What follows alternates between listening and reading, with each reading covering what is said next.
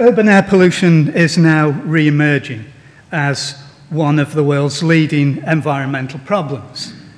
The smog associated with rapid industrialization has seen warnings of airpocalypse in India's and China's cities, while traffic fumes in London and other Western cities shorten thousands of lives. According to the World Health Organization, it's now the world's biggest environmental health risk. It seems timely and useful then to look back at an important milestone in environmental protection, the passage of Britain's Clean Air Act of 1956. But it'll become clear that, as is the case today, awareness of air pollution dangers didn't result in swift action to control emissions. Britain was the first industrial nation. Coal was the primary source of energy for its mills and workshops, and the main source of heat in millions of homes. As coal consumption gradually increased from around 10 million tonnes per annum in 1800 to over 200 million by 1950, smoke emissions became a major problem, blackening urban architecture, destroying vegetation, blocking out sunlight, and, not least of all, damaging the people's health.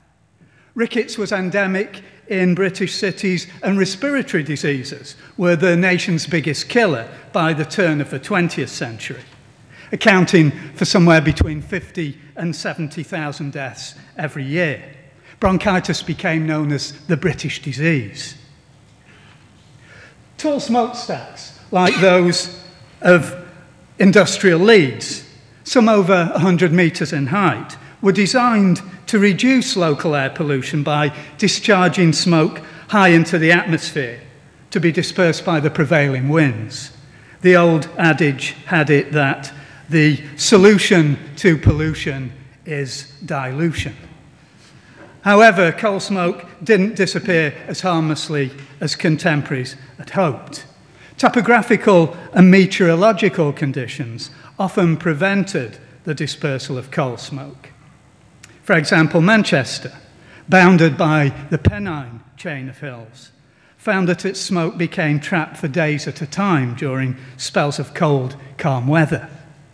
And when tall smokestacks did function effectively, they simply displaced smoke pollution to plague other communities downwind. Smoke emissions from people's homes released smoke into the air at street level and were thought to be even more of a problem and indeed more difficult to disperse. The smoke nuisance, as it was commonly known, a term that didn't do justice to the damage it caused, became a serious problem in urban areas, particularly during the winter months. In 1889, The Spectator magazine spoke of a reign of darkness in London, adding that its citizens lived in something not far from perpetual twilight, as this image from Monet's London series confirms. Anti-smoke organisations like the Manchester Association for the Prevention of Smoke, London's Coal Smoke Abatement Society, and the National Smoke Abatement Society were springing up in Britain from the 1840s onwards. Yet their campaigns to reduce air pollution in Britain's cities didn't attract much popular support. So why did it take more than a century for tough legislation to be introduced to tackle the smoke nuisance? Cultural values and beliefs about coal smoke were major obstacles for the abatement movement. Through the 19th and into the early 20th centuries, Britain was the workshop of the world, and its smoke had positive connotations. Coal smoke, as one of Manchester's leading industrialists put it in 1897, was the incense of industry. And this postcard just about make it out. The bottom there, it says, beautiful Manchester. Not great art like Monet. And despite its darkly humorous tone, it celebrates industrial smoke as a symbol of progress and prosperity. Industrial chimneys meant healthy trade conditions and jobs to most city dwellers. They were a normal part of everyday life, indicated by an industrial northern expression: where there's muck, there's money. In addition, domestic life in Victorian and Edwardian Britain, right up indeed until the eve of the Second World War, revolved around the open coal fire, especially during the cold winter months. It provided heat, light, hot meals, boiling water. The cheerful glow of the homely hearth denoted domestic comfort, human warmth to contemporaries. So despite the growing awareness of pollution problems outdoors, there was a great reluctance to give up this hugely popular British institution. Governments of the day were afraid to cause resentment among the electorate by passing legislation that would interfere with the freedom to enjoy a blazing coal fire. There were no votes to be had in clearing the skies, just as there are no votes today in curbing the use of the car. Before the 1950s, weak and poorly enforced legislation had little effect in cutting smoke pollution and improving air quality in city centres. Smoke control laws all contain fundamental flaws, from the early acts of the 1840s through the Public Health Act of 1875 to the Smoke Abatement Act of 1926, including a best practicable means clause. The best practicable means didn't mean the best available means using the latest technology. It meant what apparatus that an industrialist could afford, however rudimentary. Insignificant fines. Legislation introduced to combat smoke only imposed very low levels of fines, which essentially gave industrialists a license to pollute. And exemptions, particularly the failure to regulate emissions from domestic fireplaces. Monitoring showed that smoke from people's homes caused at least half of all problems in city centres, as much as 3/4 in London.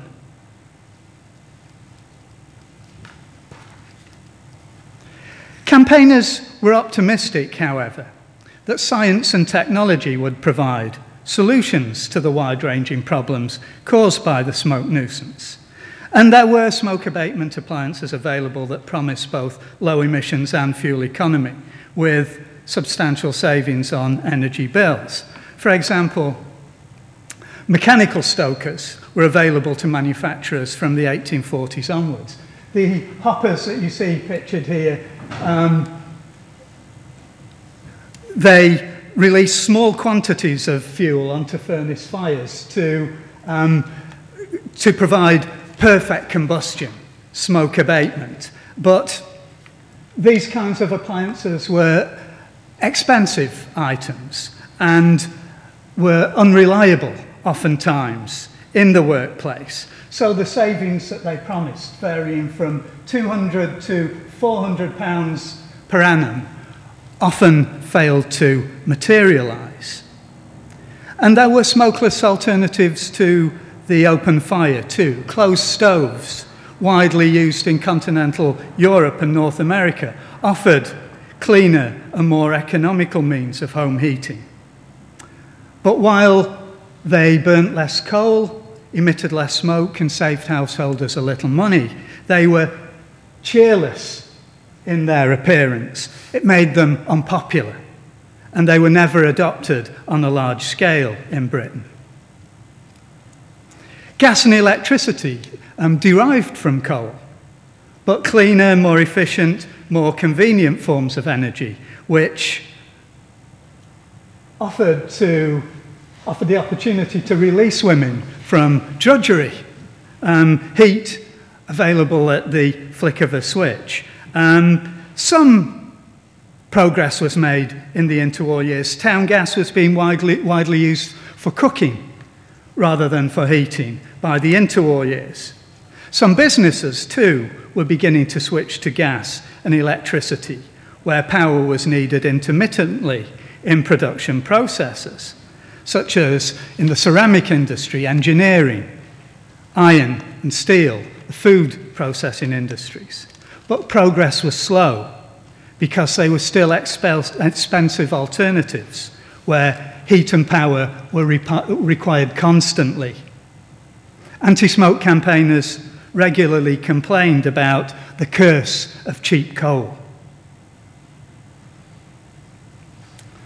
Where the politics is concerned, Parliament appointed several committees in the 19th and early 20th centuries to investigate the nuisances arising from smoke, including the Mackinnon Committee on Smoke Prevention. Two committees, in fact, in 1843 and 1845. The Select Committee on Smoke Nuisance Abatement of 1887. The Newton Committee on Smoke Abatement and Noxious Vapours of 1914 and 1920 to 21. It was interrupted by the First World War. But smoke was closely associated with jobs and prosperity because it wasn't possible for contemporary physicians to prove conclusively that air pollution caused ill health. There was little political enthusiasm for tough action to tackle the problem. As we've already heard today, politicians are kind of risk-averse creatures. The evidence of anti-smoke experts to parliamentary committees, including many doctors, largely went unheeded. Indeed, before and after the Second World War, political advertising featured smoking chimney stacks as symbols of industrial activity that will be understood by all. This is an election poster from the 1935 general election, the national government poster. National government will keep those stacks of work going. The National Smoke Abatement Society complained about these posters that celebrated industrial backwardness, inefficiency and waste. And it was campaigning groups like the National Smoke Abatement Society, rather than government, that had always taken the lead in the struggle for clean air. From pamphleteering through smoke abatement exhibitions to public information films by the 1930s. The smoke abatement movement had kept the issue in the public eye for more than a century. But it was London's Great Smog of December 1952 that provided the political impetus for tough national legislation, the Clean Air Act of 1956, which was long overdue. According to official figures, the Great Smog killed 4,000 people. More recent research has it that it's more likely to be 12,000. They were, according to campaigners, unnecessary deaths, and the disaster was a turning point in the nation's environmental history.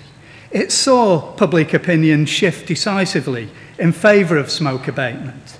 Dirty air was finally recognised to be as dangerous as polluted water supplies, allowing the government to act. The Clean Air Act saw the establishment of smokeless zones in towns and cities across the country. Importantly, it also provided for substantial grants to householders to offset the cost of installing new heating and cooking appliances in their homes, smokeless fuel burners, gas and electric fires. But urban skies were slow to clear, as millions of domestic coal fires couldn't be converted overnight. There were also shortages of smokeless fuels. Smoke control programs in Britain's cities took decades to complete. For example, not until 1985 was Manchester's smoke control program finally completed. Britain's dark age was probably blacker, gloomier than China's today. Contemporaries regularly experience night at noon. And one lesson we should learn for the future is that even when obstacles to smoke control, to pollution problems are overcome, energy transitions don't happen quickly. Thank you.